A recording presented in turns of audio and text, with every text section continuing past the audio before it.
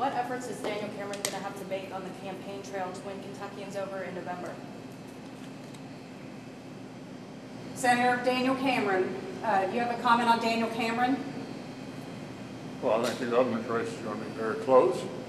Far and away the best candidate we could have nominated. Well, the woman is Robin Taylor. She is Senator McConnell's director. She travels with him to all of his events in state. She sees him up close. I mean, he's had a number of press interactions, constituent interactions, sort of speech interactions, but also just private meetings. I mean, she has seen him up close all month, and he's been perfectly fine and has been in full command of all the duties that you would expect a U.S. senator to perform. I think since he had his concussion, there have been some moments where obviously his hearing has not been quite as good as it used to be. And so I think she has gotten used to making sure he heard the gist of the questions that are being asked.